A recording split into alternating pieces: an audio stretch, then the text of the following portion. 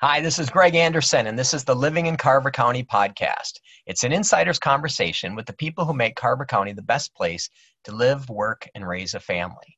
So today is part 2 of our interview with Tom Workman. He's a county commissioner with Chanhassen. I have to look down at my notes here. Sorry, 1A, 7B, 1A, 1B, 2A, 3, and Ward number 1 in Victoria, which he'll just explain is basically everything north of Highway 5 and east on the east end of Victoria. So a few weeks ago we had Tom on, and we covered a bunch of stuff. The conversation was fun. We were kind of going back and forth, and I asked him to come back, and he was generous enough to agree to come back again. So Tom, thank you. Welcome back. Good to see you, Greg. I'm not sure how the reviews went for number 1, but here we are. So. I like that you think we get a lot of reviews. That's good. Number 3 will be compelling. So. Yeah, absolutely. So, a couple of things we talked about last time. Well, first of all, maybe just give everybody kind of an update. What's new with the county? Oh, not a whole lot. I mean, we kind of go into a little bit of a lull in the summer. I think most governments kind of do, but from the things you're not paying attention to out there, everybody's in full budget mode. So we're not going to pass a budget until December. Most people aren't aware of it until September when we pass what is the preliminary levy, but it starts usually in May. And whether it's your city hall or your county, they're already deciding on 22 budgets. And the reason I bring that up quickly is because, most people don't really start to and most people don't think about it, but the ones who do start thinking about it maybe in September or October, and it's not as easy to do something about what they maybe want to do by then. So by the time people or most constituents are thinking about the budget, it's getting a little late. By December, it's too late. So it's one of those things that people don't pay attention to it. That's normal, but I've seen too often people come in and complain about a budget, and I hear another elected official say, well, we've been working on this since May. Where have you been? Well, it's not their fault, but you should be aware. I think people should be aware. The sooner you can talk about an issue, the better. So. Okay, so maybe give an example of what that would look like, because I think the budget's it's big, and for most people, I think it's relatively abstract. So maybe give an example of something somebody would have, or either past history or just a random example of something that somebody would want to see in the budget that would cause them to be motivated enough to reach out and to connect with one of the commissioners. Well, it's not traditionally very detailed. It's usually a pretty broad idea that, my taxes are too high. So, we need to do some things, or, they speak in general that we just need to cut the budget. Well, the problem that most of us electeds have is we've been sitting in it since May and year after year and go, well, where do you think we should cut it? Or how? Well, they mean generally. I want lower taxes. And so that their duty at election day is to, if they want lower taxes, is to elect people who hopefully will like leaner budgets in their government. But so, it's what I learned at the state capitol. I got a great idea for $1 million. It's going to cost $1 million. Where are you going to get the money? Oh, you mean I got to raise taxes to do it? Okay, so the Congress operates differently. They all come up with trillion-dollar ideas, but they never really are asked, well, how are you going to pay for that? I think the president is being asked, with a $6 trillion budget, well, how are you going to pay for this? But at the Capitol, they have to balance the budget. The county, we have to balance the budget. But here's the other thing I always see just about every year. For the budget, people come in and they want to complain about the budget, but what they really mean is the assessed value of their house is too high. Mm-hmm. So they're at the wrong meeting. So at the final budget meeting, we always have the assessor in the room, and literally 99% of the people that are in the room at the final budget meeting really meant to be at the Board of Equalization hearing, which is in June. So they can't do anything about the value of their home until June. In June, a lot of people think, well, that's a budget hearing. Maybe I should come and complain about the budget. No, this is the assessment hearing. So it's kind of like this. Right. All the time. Well, and we talked about that on the last episode, and I've got a lot of notes I wanted to talk to about taxes. So the budgeting thing, we can come back because I want to talk about taxes. Actually, I've got a bunch of stuff I want to talk about. So this is the insomnia issue. Well, we can talk about it now. This is a good podcast to watch at 1 a.m. Yeah, I do. I have notes, so we hopefully won't be quite as random this time. But before we get too far into it, let's talk about the last time you said we were talking about CARES money that was coming in. So you said, was roughly what? ARP money. ARP money. I'm so sorry. Right. Federal money, COVID relief money. So what is the acronym? ARP, A-R-P, so American Relief Program. Okay. All right. And you said that roughly that was somewhere in the vicinity of $21 million. Plus or minus. Right, and the CARES money. Pretty soon you're talking real money, right? Plus or Well, from last year, it was the CARES money, and that was 13. Right. Okay, so CARES was 13, and ARP is an additional 21.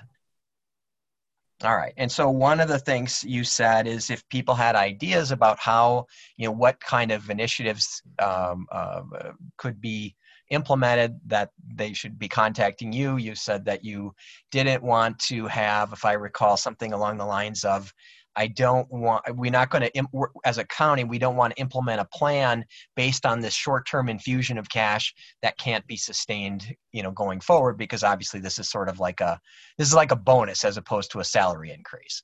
Correct. So with that in mind, how are you coming on the spending initiatives, or what are you looking at, or where are we in that timeline? The money's all gone and I'm moving. Oh boy, that's really fun taxpayer humor, right? I love it. That'll go over big for Really, what it's kind of coming down to two things, but one more really for the other, because I think what would still be on the table for me is the idea of some sort of taxpayer relief, but that again is sort of short term. If I cut your taxes by $500 this year, okay, but it'll be back to where it was next year, and so that's sort of short term thinking. Where I'm spending a lot of time right now out in the community, and I think we were going to meet this week, and I ended up out at Humanity Alliance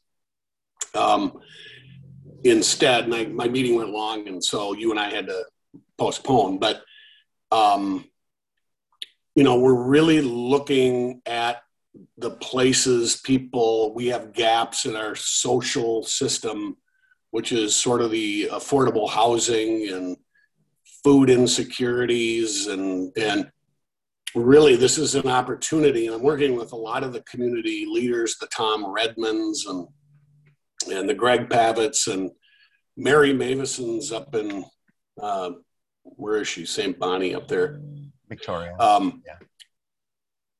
But bringing sort of all of these programs together, making them all more efficient. Plugging a place where we're not seen. We have a hidden homeless issue in Carver County.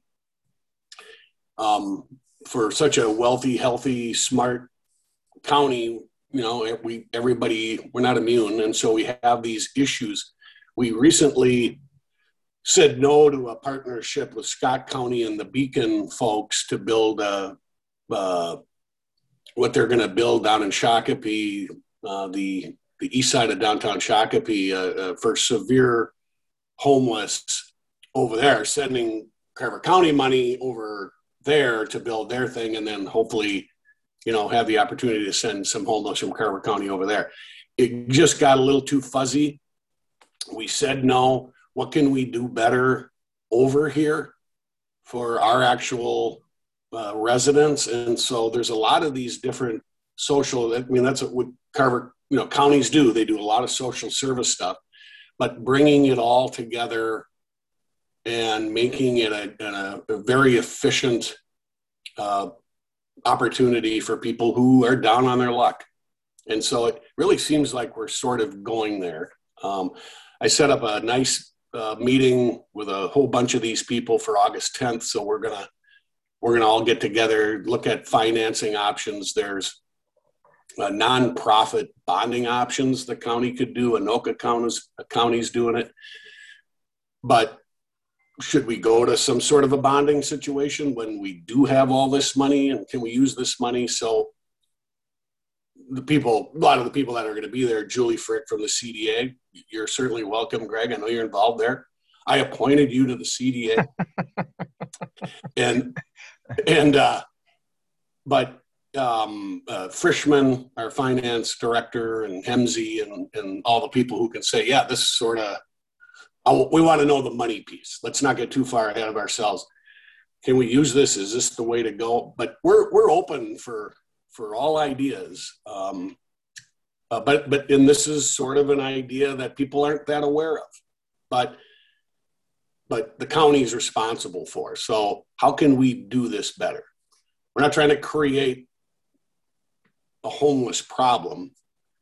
We're trying to take care of what is already there, but do it efficiently and bring them in. People leave programs, all sorts of different programs, alcohol and drug programs. Where do they go? Where do they go next? We're looking at the where do they go next part. Yeah, I that makes sense for me that you would have an interest in that, given your involvement with mental health at the county level, because generally these things tend to go kind of hand in hand, and at least from other guests that we've had on the show, they talk about from just purely to set the moral issue aside and just deal with it on a purely economic basis, that it makes sense to pour into some of these people from a long-term thing, as opposed to simply ignoring it, and the problem continues to get worse and more profound, and ultimately the cost of incarceration is much higher than leaning into people earlier upstream. So right. Well, and that mental health issue is something I is really a big issue, and it doesn't, and when it finally permeates into the public, police officers have to deal with it, and the debate about that. That's a constant debate these days. So we're almost ready to open the doors at our mental health facility in Victoria, it's probably Chaska near Bavaria. So that was a major component of this. It's taken way too long to get it open because we added on to it. It seems like it's taking too long, but we were having to send these people up to Fargo or down to Mankato or even out state, because we have to deal with the situation. So, but that is one of the big components. But when a person leaves Teen Challenge in Minneapolis successfully, it's a very successful program. Where's their job? Where's their housing? Where are they eating? They're coming here. We want that to be a package: job, housing, something they can do from a successful program to come here, continue to be successful and rise out. Then call up Greg Anderson, say, I want to buy a big house. And well, it is kind of, it's really what Launch is involved with, is taking people and it's creating that bridge and connecting, getting them onto that next chapter. Right. And I think from an investment standpoint, we've had a lot of guests that keep talking about that those dollars are really well spent dollars, because they're dollars now as opposed to, hundreds of dollars later. So in one of the things we didn't touch on, but we talked about it last time, is, your perspective on this is a little bit different as the executive board in charge of county services, of which one, there's the court system, and then there's the sheriff's department. So these things kind of go lockstep, right? I mean, I don't think there's any lucid person when they talk about defunding police, for example. I don't think there's any lucid person that thinks we should have no type of oversight. Although that's the way it gets spun, it kind of goes to this idea of you're asking police officers, sheriff's deputies in your case, to take on all of these things that they're, that's really outside the scope of what they decided they want, what their career path would indicate. They're not counselors, they're not health workers, and they're dealing with huge amounts of stress. I've got some really good friends who are in law enforcement, and, some of the story, if you have a couple beers, some of the stories are like, holy crap, dude. So these things are all interconnected. These things don't exist in silos. And I think this idea that defunding the police is probably arguably the worst, either the best branding thing for one side of an ideology or the worst side for another ideology. It's about sort of reallocating money, at least from my understanding of it, with people that are involved deeply, is it's about making sure money's going in the right areas, that you can address these needs and take some of that burden off of the boots on the ground law enforcement officers that they're not equipped or trained or frankly have the inclination to want to deal with. So are there anything else? I mean, because so mental health, obviously under if we were doing an org chart, there's Tom way up on top, and then right below the people. And then, right. But I mean, in terms of execution, right? I get it, right? The obligatory, we work for the people. I get it. But in terms of the org chart, then public health and then mental health as part of public health. So, that was actually one of the things, is just, kind of a synopsis or your take on how well, obviously the last 16 months has been unbelievably challenging from a county from a national standpoint, and certainly state and county. But what's your take on how, if you were going to give a grade to the Carver County Public Health Department in terms of, throughout this entire process, managing mental health, dealing with shutdowns, getting education out, executing on vaccines, what kind of a grade would you give? I'd give them an A. We again, I think, we don't have the issues of a county on the massive scale of a county like Hennepin County right next door to us. And that, that's sort of the way it is all across America.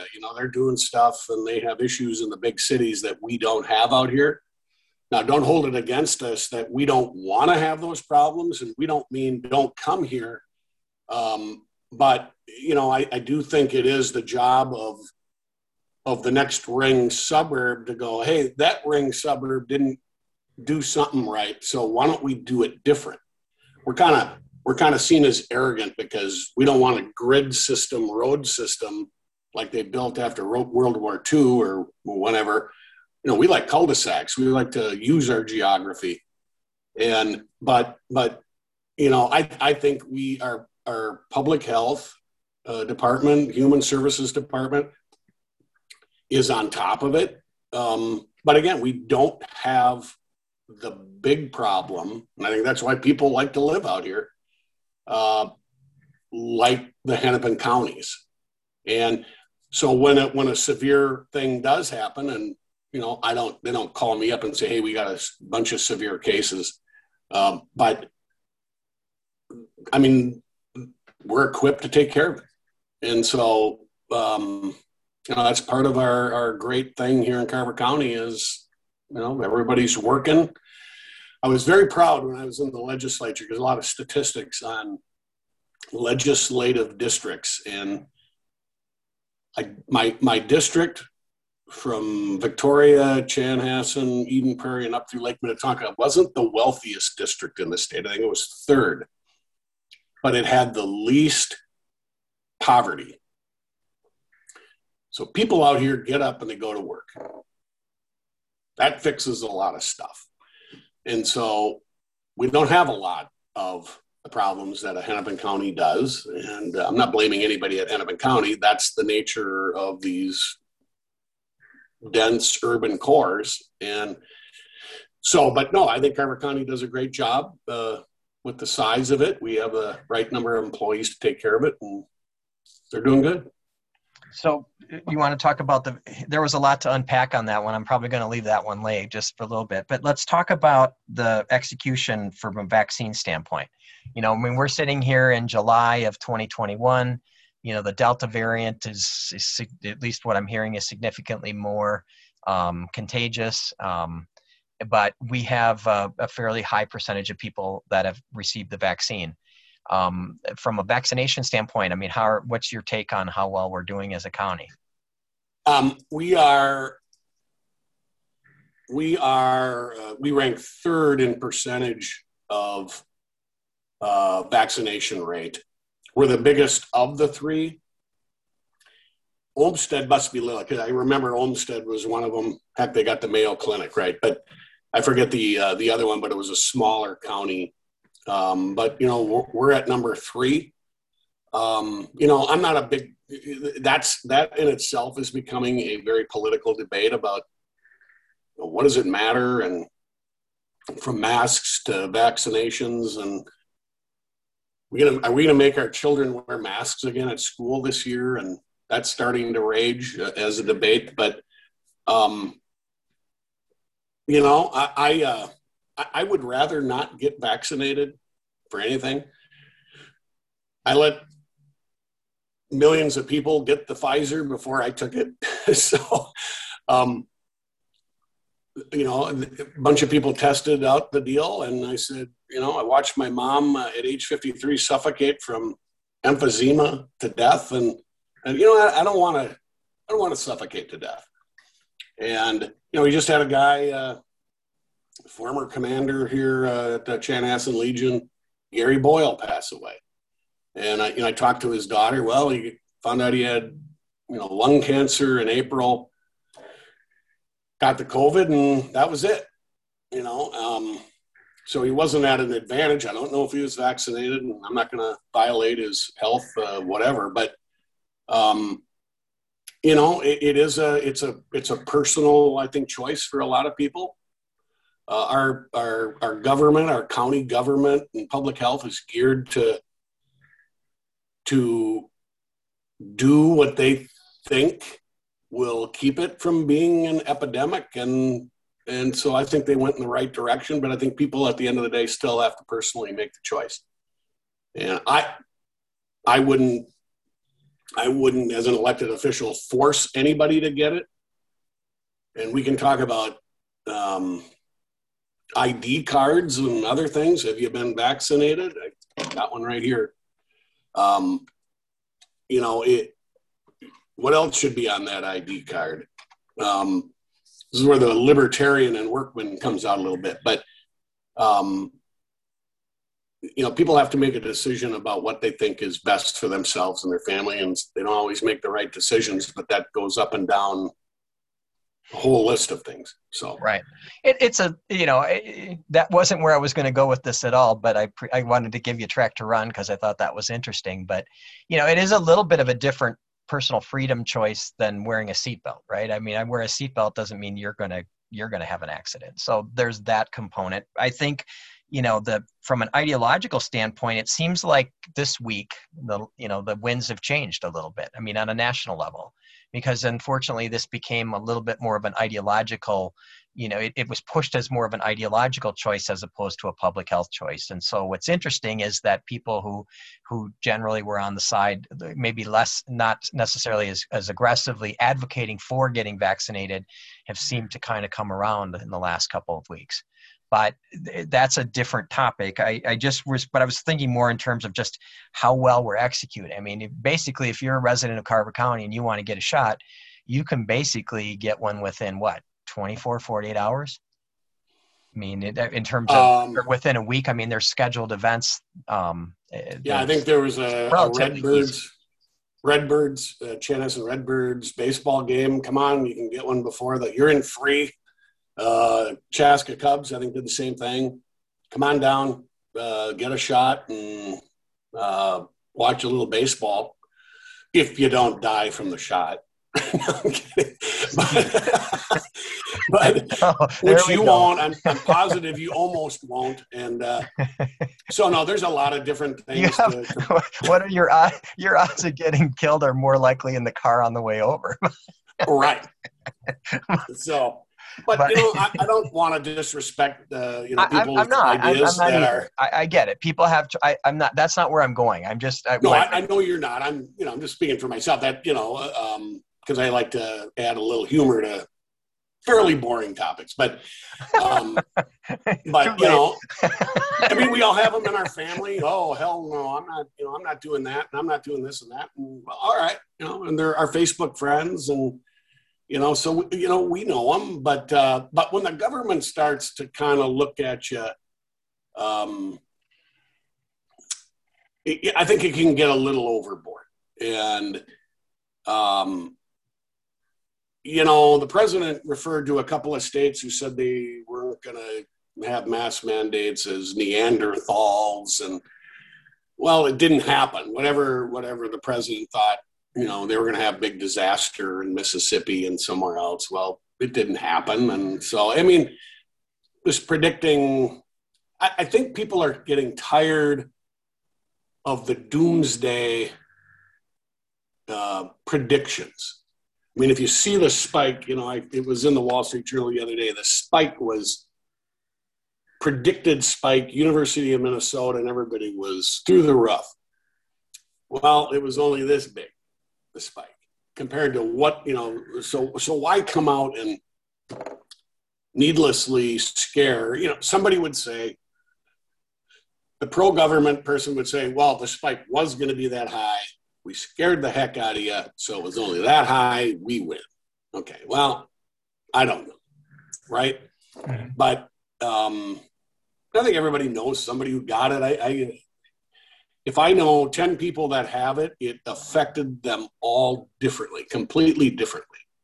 So a very weird deal. And when do we get to sue the Communist Party of China to get back all of our art money and other things? But I think people have a healthy dose of skepticism about a lot of things, even before COVID, and they don't necessarily, trust this. People ask me, did you get the shot? I said, yeah, I didn't really have any effects. I do feel like I should swear allegiance to the Communist Party of China, but I well, on the upside, your Wi-Fi is better, but yes. But, I don't know. I mean, I think, that starts getting into the late night radio and conspiracies and other things. But, it's a crazy world. And I don't know. I felt great and fine getting the vaccination. And, I guess I would tell my family to do the same. But if they don't want to, that's their business. So. Yeah, no, I think everybody's got a story. I mean, my arm was a little sore for a day, and then the second time my arm was a little sore, and about 24 hours later, I was super tired, and I went to bed, and I went to bed at like 5 p.m. and woke up at like 9 the next morning, and that was about it. And that's exactly the way I felt with the second shingles shot. Another thing I don't want to get. Well, and I was kind of wiped out the next day, and they kind of predicted it, but. There's another thing I don't want to get. I know people who had shingles, and holy mackerel.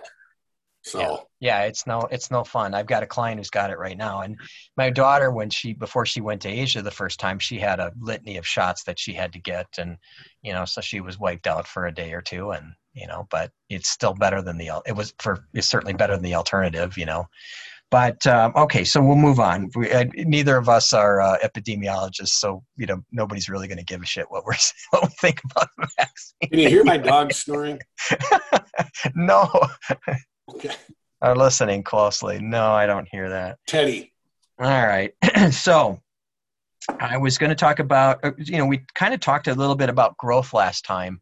And one of the things we didn't talk about is the interplay between the counties and the Metropolitan Council.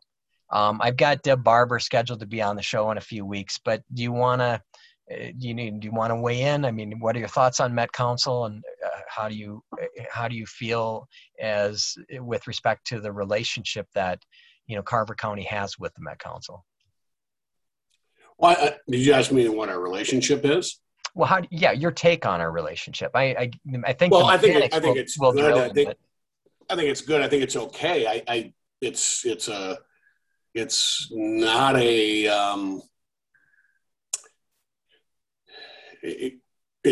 I think the people heavily involved in the Met Council believe it to be a model for the world, but it is not. I mean, it's a multi-plus billion-dollar taxpayer organization that is very, very, very far from any kind of elected representation.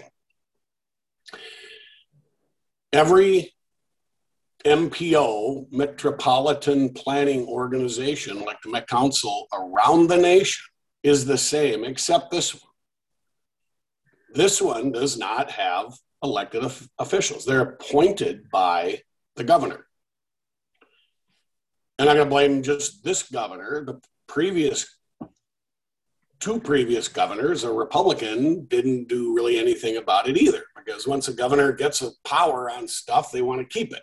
And they think a little too short term. Carver County, along with Dakota, Anoka, and Scott counties in the metro, have really sort of led a charge to try to change all of that legislatively. And we just don't win. It's an urban-centric organization. The transportation dollars are going there. Those MPOs, the Met Council, take the millions and billions of transportation dollars that come into our region from the federal government, and they disperse them.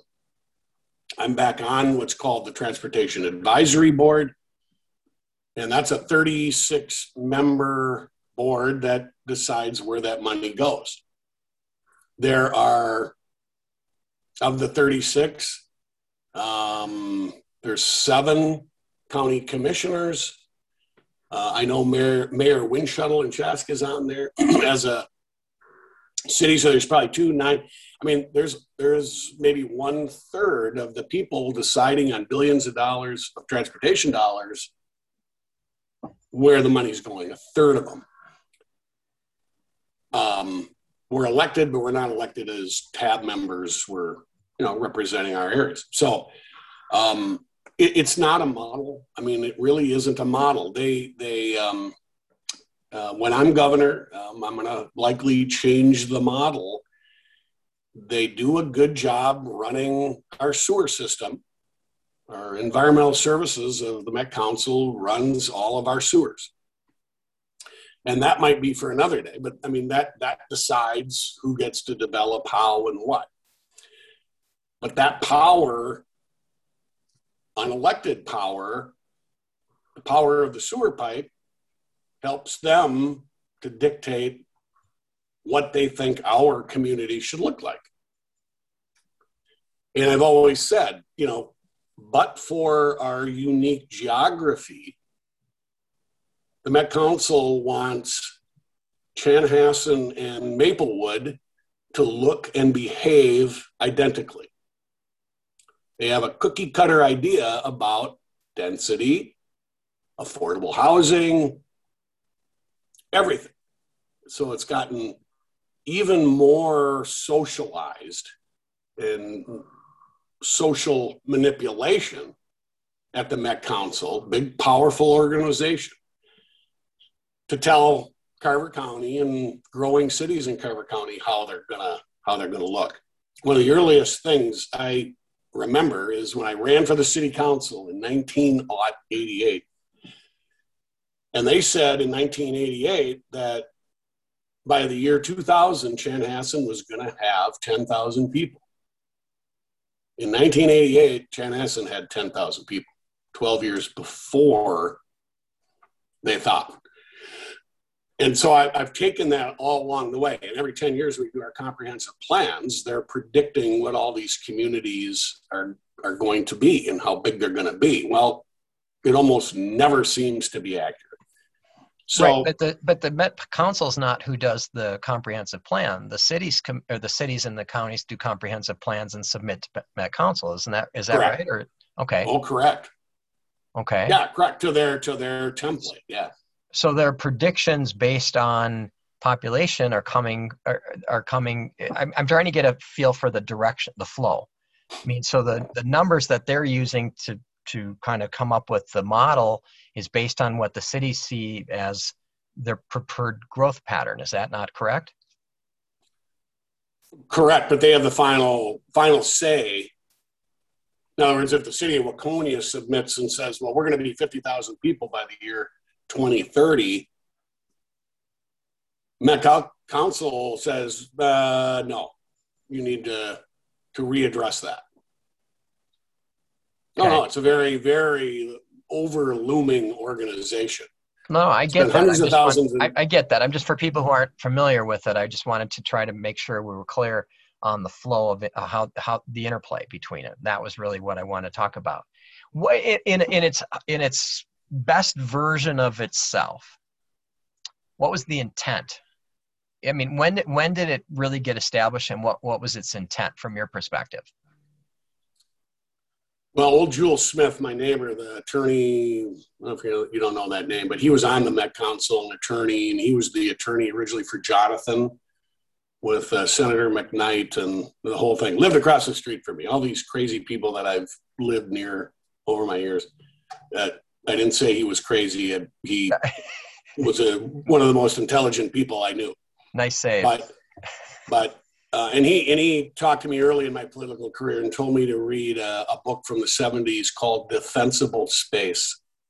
So pick it up or Google it, how we build neighborhoods and towns and cities to defend ourselves. It is not what the urban core has done over the years. Mm-hmm. And so my neighbor, his Sunday paper is still on the driveway at 3:00. You know, he must not be home. I go pick up his paper, I put it on his step or something. So it looks like he's home, that kind of stuff. Little, big, and little. But every city however cities we have in our metro, for all of them to go, we're going to all build our own sewer plants. That's not probably a good idea. We're all going to run our own transit. Probably not a good idea. So then it gets into the development stuff. But a few years ago, I think it was Ham Lake. Well, we don't want to develop. We want to develop large lot. We want to do this. Man, the pressure that came down on them. No, we're going to run a pipe through your town, and you're going to have 3 units per acre density. And it was this big fight and lawsuit and war. And, no, we want to be who we want to be out here. Well, they have a big hammer. And so I want Chaska to be Chaska and Chanhassen to be Chanhassen. And, they are different towns. But when there's this, I don't know, maybe we're all the same because it's all the big same developers building the same big houses. How do we do something different?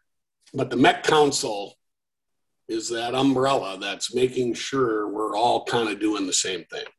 And yet, does MnDOT and the TAB, Transportation Advisory Board, have any money in 20-year plans for Highway 5 by the Arboretum into Victoria? It seemed like we need that. It's not even on a 20-year plan. Mm-hmm. All the money is designated for renewal and redoing the roads more in the urban core. Since my political career, we've been redoing the urban core over and over and over. Don't get me wrong, we need a healthy vital urban core, we're probably at our lowest point in decades with that vitality because of a bunch of political issues. But when are we going to get ours out here? We're growing. We need to do stuff. And thank God we have Lyndon Robgent, Public Works Director, Carver County. He's a genius, and we're making great strides. But why are Carver County taxpayers paying for Highway 5? It's a state highway. Well, they're not interested. Mm-hmm. So MnDOT and Met Council are pretty close together. And when Lyndon came in and he did a summary, he said, we got $850 million in need in Carver County. 212, Highway 5, 10, big stuff. Well, little by little, we're chiseling away at that. Previous board passed a half-cent sales tax. So now we have bait money, to bring in more money. But we're the number one fastest growing county in the state. Is the Met Council looking at us and going, hey, we better do something out there? Not at all. So I don't know. You have to ask Deb Barber about that, and I like Deb, and I think she's doing a good job. And but yeah, well, this is actually good stuff to out. Yeah, definitely, this will come up when we talk. So, and I appreciate your candor on this. I want to shift gears a little bit because I want to be respectful of your time. Last time we talked, well, first of all, I preface this. There's a great meme, and it's a picture of Abraham Lincoln, and it says, it's a quote. It says, half of the shit you see on the internet is fake. And then it's attributed to Abraham Lincoln. Now, I like that because there's also a statistic, or there's also a quote. And if you look it up online, it's equally attributed to Mark Twain or Benjamin Disraeli, right? And it's basically there's lies, damned lies, and statistics. So I say that as a segue into this next section, because the last time when we talked, you said Carver County is the highest taxes in Minnesota, right? And so I started digging around, and if you Google which county has the highest taxes, it comes up as Carver County. And I'm like, oh, interesting. But then when I kept looking at, because it's Google, right? So there's other little pull down menus, and it's like, well, rank the counties and start going through all these different things. So I'm going to throw out a bunch of random things that I found. Okay, so according to the New Tax Foundation analysis, Hennepin County actually has the highest tax because it's $3,336.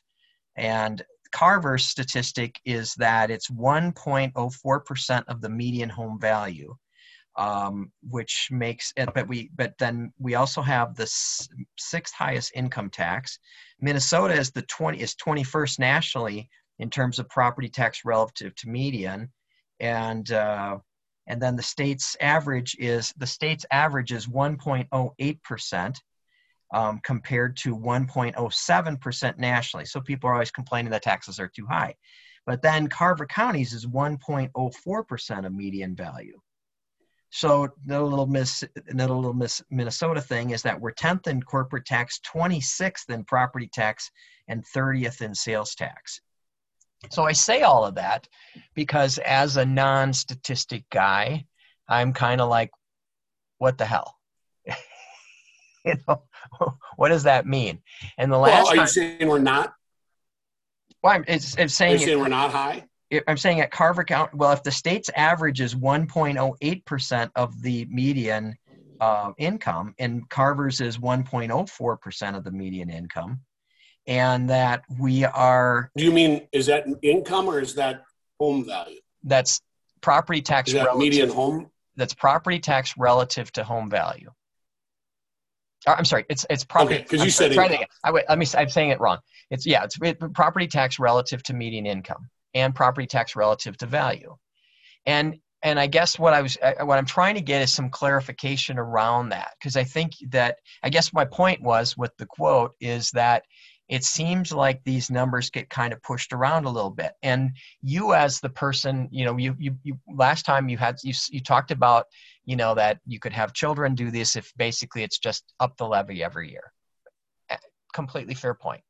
And, and I kind of push back a little bit going, is it about trying to, drive these numbers down as low as possible, or is it about value?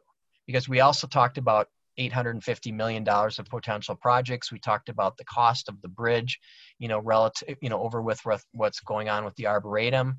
I think literally yesterday, there were some of the commissioners and elected officials for the connection of the trail that had washed out, the LRT trail. We've got, there's just various things going on. We're the happiest county, we're the healthiest county. I mean, we have all of these things. And so I guess I wanted to have you speak to that a little bit with respect to value.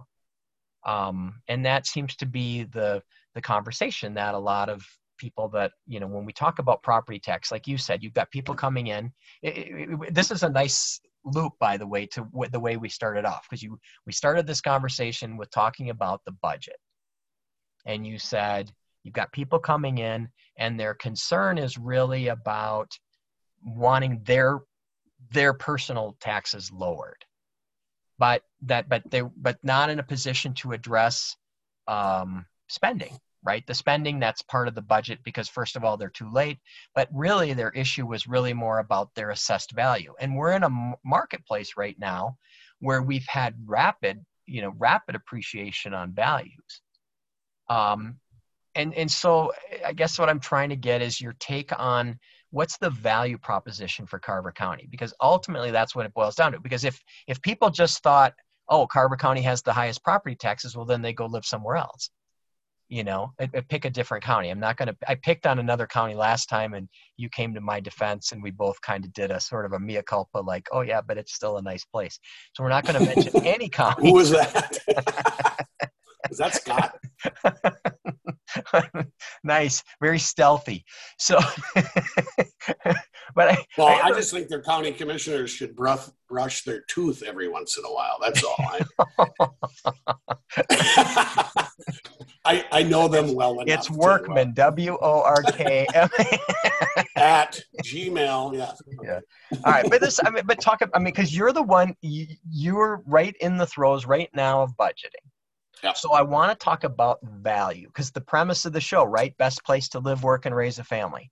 So best doesn't, it's not cheapest place to live, work, and raise a family. It's not necessarily the most expensive. It's the best. So talk about that as a value proposition, because we talked about a bunch of things. And, these things get thrown around. They get used as tools to push a particular agenda. But I wanted you to address, as somebody who executes on the budget and works through distribution of funds that become available, random funds. Let's talk about the value proposition for Carver County. Well, that I'm looking up a word if I can.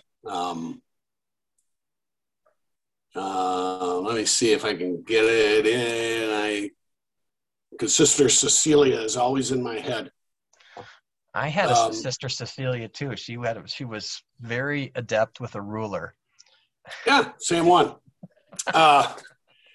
Specious. It's a specious question. I'm still not sure I'm using it right. Superficially plausible, but actually wrong. Misleading in appearance. It would depend on who you ask. So you're asking me. Mm-hmm. And I think if you asked my constituents who rely on me to get them a good value, would say they're getting a pretty good value. But what does that mean to everybody? I don't know. It just seems too broad of maybe a question. And, you could ask somebody at a stage of their life, from people our age, who are making maximum incomes and kids are out of the house and we have lower expenses, we'd say, from a lot of those people I'm not paying enough in taxes. And I give them the address to our finance department and tell them, send some in, you know. But so, you know, what's the statistic? 25% of property taxpayers have children in school. So 75% of us don't anymore. Who's getting the value? What is the value? The value for the people who have kids in school is probably greater than mine. My kids are out. I'm paying for the public schools. In fact, I paid for the public schools, and my children went to private schools for 8-9 years. That's when the value moves to the greater good. We got to educate our kids. Just because my kids aren't in school, does that mean I no longer have to pay my property taxes to the school? So there's the greater good value. So I think, you know, and people who are maybe have young kids and they're, you know, I just met some people who moved in nearby, 26-year-old people. They moved out here from Minneapolis. He rolled his eyes about moving out of Minneapolis and is happy to be out here. I want to learn more about that. But if they had kids and they had kids in school and maybe aren't making a big living, and you know, that's when those people start looking at what's this property taxes on my mortgage, you know, and it's a bigger chunk of their income, you know. So what's the value? So it depends on really where you're at. I just think as a county commissioner, if I can get a better value for all of those taxpayers, not to harm a system like a school district or a public health department or the sheriff's department, you know, we could cut half of our deputies out. We could do like Minneapolis. Let's cut half of our staff at the sheriff's department. Wow, what a value. Now, don't expect them to show up too quick, and I think that's going on in Minneapolis. Minneapolis is having the debate right now. What's the value of their police department? And they're going to have a bunch of it on their referendum this fall. So we're really going to know what Minneapolis residents think about Minneapolis police and everything else. So I don't think we should cut back on our sheriff's department. But if there was an opportunity to do so, save the taxpayers money, to do it better, differently, cheaper, I'm always looking for that. So, you know, a lot of our government is on autopilot, so to speak. Cost of living. People want to make more. We have to retain good employees. That's a very difficult task in the sheriff's department. Keeping people from moving on to the DNR or another city, or we had somebody move on to Chaska. So, I mean, we got to pay them more.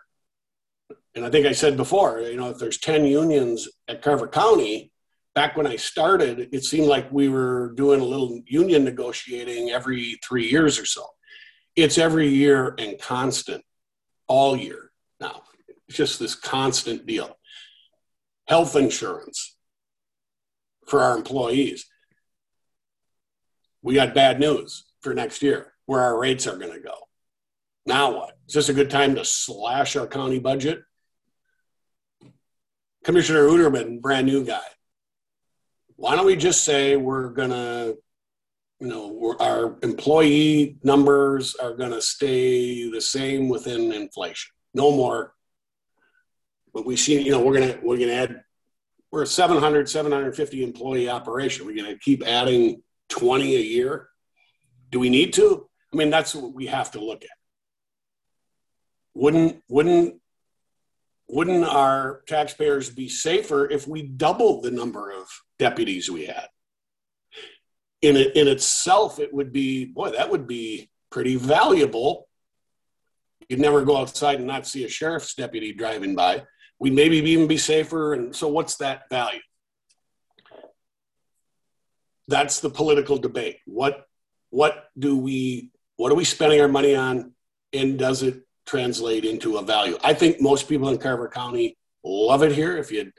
I asked and stopped the county from paying for, and like a lot of cities do every 2 years, they put out a questionnaire and ask the residents, what do you think of our parks? What do you think of, what do you think of everything else? What's the name of that organization that sends you that stuff when you buy a car? I know. JD Power. Yeah. It's like a JD Power thing. Guess what? I just bought a new car. You sent me a thing. I don't want to say I bought a piece of crap. Good. Ask me in 5 years when it's not new, and I'll tell you. But every year, if you looked at all these surveys of residents, they're almost identical. Mm-hmm. Every year, they're identical. Love the parks. Libraries are great. Do. People want to say they live in a crap hole. You get it, but you know what I mean? So I just think, again, and I think I might have stated it before, I think the government has enough elected officials defending it to the T and willing to spend more to whatever value we're getting. It'd be nice to have more of them say, let's pull back. The government is a big thing. Mm-hmm. Again, that council is not elected, but if you've got elected officials saying, okay, whatever the county administrator says, 10% levy increase, 15, whatever. Okay, yeah. Well, so we can pay the employees more. No, I think that's not my role. My role is to say, how can I get an even better employee and pay them less? I mean, that's a business model, right? Mm-hmm. No, we're just going to keep paying, and we've implemented, more performance-based. It's caused some ripples at Carver County. But rather than just giving you the steps and lanes the way school teachers get paid, my wife, you got that many years in, boop, you get this, boop, boop, your education level and everything else like that, just a grid, it's out, there it is, Well, that doesn't make her perform any better. So, we're trying to do that. I just think you have to look a little harder. If we can get the same value in Carver County for less money, I'm not sure why we wouldn't do that. Right. I don't imagine I don't imagine you're going to get pushback from anybody on that idea. I just thought, as the person who's in charge of, deciding what goes on the budget and what doesn't go on the budget, you mentioned earlier that, people who have concerns about their taxes being too high, it's usually related to their assessed value. By the way, they're the people who call me and say, hey, can you tell me, here's my assessed value. What do you think? How can I get this down? Call me. Well, the answer that I always tell them is, well, would you sell it for that? If I brought you a cash deal, would you take That's not what I would say. I understand that, but they want me to try to pull a rabbit out of my hat and try to give them something that would, to justify the numbers down. And if the answer is no, hell no, I wouldn't take that. My house is worth way more than that. Well, then it's hard to complain that your value is too high, right? If it was like, oh, hell yeah, well, then maybe we've got something to talk about. That's all in relationship to similar homes. And we find those, we find that you're overtaxed compared to a similar home. It's not an exact science. That's why I tell them to call me. But, we've got I think the school district 112 is doing a referendum. One of their main selling points is, well, our operating is half of what these surrounding schools have. So we've only got 800 or 900 per pupil in operating. Minnetonka's got 1,700 in operating. Shouldn't they be celebrating that? Should they be saying, man, we're operating and teaching kids at half the operating cost? That's an incredible statistic. They're using it to say we need more money. right? And, maybe they should. I got to look closer at it. But my first instinct was, why are you using that as a negative? Congratulations, District 112. You're operating this whole thing on half of what the school districts around us are doing. It's that government brain in the value equation. We're getting a heck of a value. I'd like Carver County. I don't want to be just like Scott County. I want to do better than Scott County at a better price. So I don't know, that government thinking.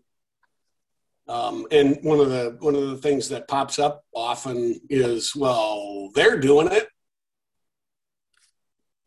Why do we even have counties? Let's just all do the same thing.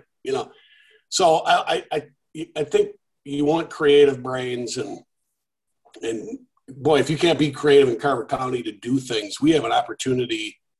We don't have the problems of the big counties. We don't have the problems of the little counties. We're in the honey spot to do a lot of great things.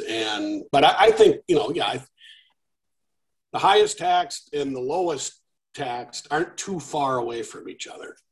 And I'd rather be near or lower. Again, I think my constituents want me to try to find the best value, just like I try to find the best value buying a car for my family or anything else, without being ridiculous, Well, right. And I like the car example, because not people don't all drive Yugos. There's different values, and that's what I was getting at, is what, where you see the value. We've got the right. Do we have too much policing, not enough policing, just the right amount of policing? What do we have? Too many trails. One of the discussions you early on, you said, okay, I don't have kids in school anymore. So then it's like, okay, wait a second. There's actually, I tend to see, it's not people my age saying, I want to pay more because I don't have kids in school. It tends to go, and unfortunately, that would be people's better angels, right? But it generally is more on the side of, well, I don't have kids in the school, so, what the hell? And there's less of an inclination to want to pay in. It's almost reverse of what of the example you used, because you see people that have kids in the school, they tend to be, use a referendum, for example, very pro-referendum, right? And people who don't have kids in the schools tend to be against the referendum. But both of those are sort of myopic views, because it's a broader question than that. Do we have the space to adjust to the growth? Nobody's mad. If you own a house, you're not mad because your property values are going up, right? Right. And you don't like it's a false sense of security, but but you're not unhappy with it. People weren't happy in 2009 when the values of their house was going down, so they want that. And so it's finding that, it's like, okay, what are some of the pillars that support that beyond cheap money? And it's, the quality of that lifestyle, that whole, Minnesota's happiest county, Minnesota's healthiest county, the miles of trails, the number of parks, the libraries. Our libraries are palatial compared to my niece and nephew, grew up out in Los Angeles. They're terrible. The schools were terrible. When they had expansions on the schools, they were basically like construction trailers that were sort of, daisy chained to a building that was built right after World War II. When they would come to town and they saw the schools, their jaws dropped at how, just like, wow, these are beautiful buildings. So that's what I was getting at, Tom, was the value. I'm not pimping you about the taxes one way or the other. I'm just trying to say, okay, let's talk about this in a broader context. And that's really what I appreciate about having you on, and why I wanted to give you another hour is because you're not candid. You're not shy about it. You're candid. You put out these things for people to think about, because people need to think about it from multiple perspectives. And I liked your business analogy of, if I can get more for less, why is that a bad thing? Right. So, but I want to be respectful of your time. We're coming up on an hour here, and I really appreciate this. So this is a fun conversation. Well, it's good fun. So. Be more fun if we had beer, but it's still morning.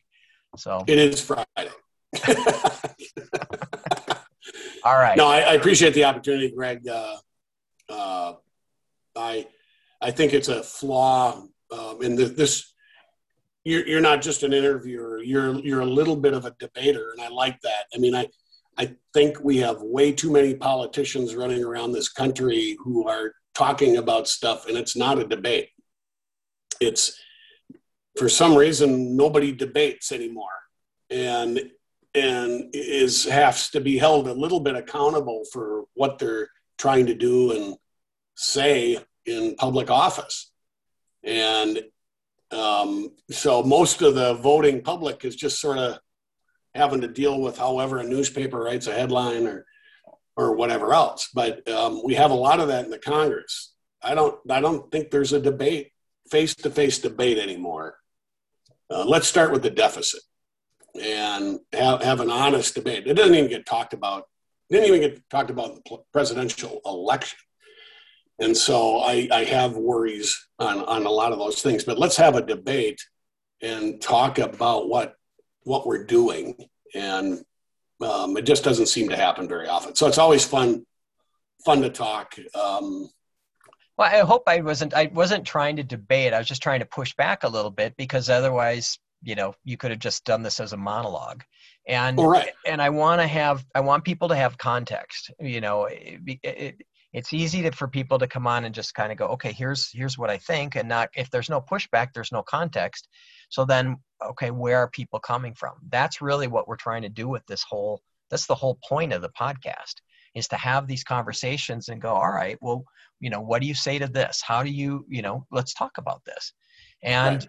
I'm trying to learn, I keep trying to learn, as we do this. And that's the thing I like best about it, is very rarely do people, never has someone in the podcast said, well, how's the market? There's the thing I want to talk about least is like, how's the market? It's more like, let's talk about these things so we have context, so we can have civil conversations around this stuff. And so I appreciate you playing and, kind of, going, being able to go a little bit deeper on this stuff, because it's these things without context, it just becomes this, well, oh, you're of this party, so you must be right, or you're of this party, you must be right. And that doesn't serve us. I don't think there's, the commissioners, when I think about local government, it's the most boots on the ground way of impacting citizens' lives. I mean, what Amy Klobuchar is doing today, probably not gonna, I'm not gonna notice. These things have to function. There are layers in terms of where decisions have to be made, but in terms of what the county commissioners are voting on, that impacts my family. That impacts, my friends, my neighbors. When they need social services, they're there. I've got, somebody that I know that's going through some stuff and they're involved with social services. I've got friends in law enforcement. I mean, this is about boots, most tangible impact on people's lives on a day-to-day basis. And so, and there's not a place, with the demise of local papers and things, there's not a place, and certainly the last year without people actually being together face-to-face in coffee shops, these conversations aren't happening. So I really appreciate you being on and being as open and transparent as you are. And I always like our conversations. And so I really appreciate it. I'm going to stop recording right now.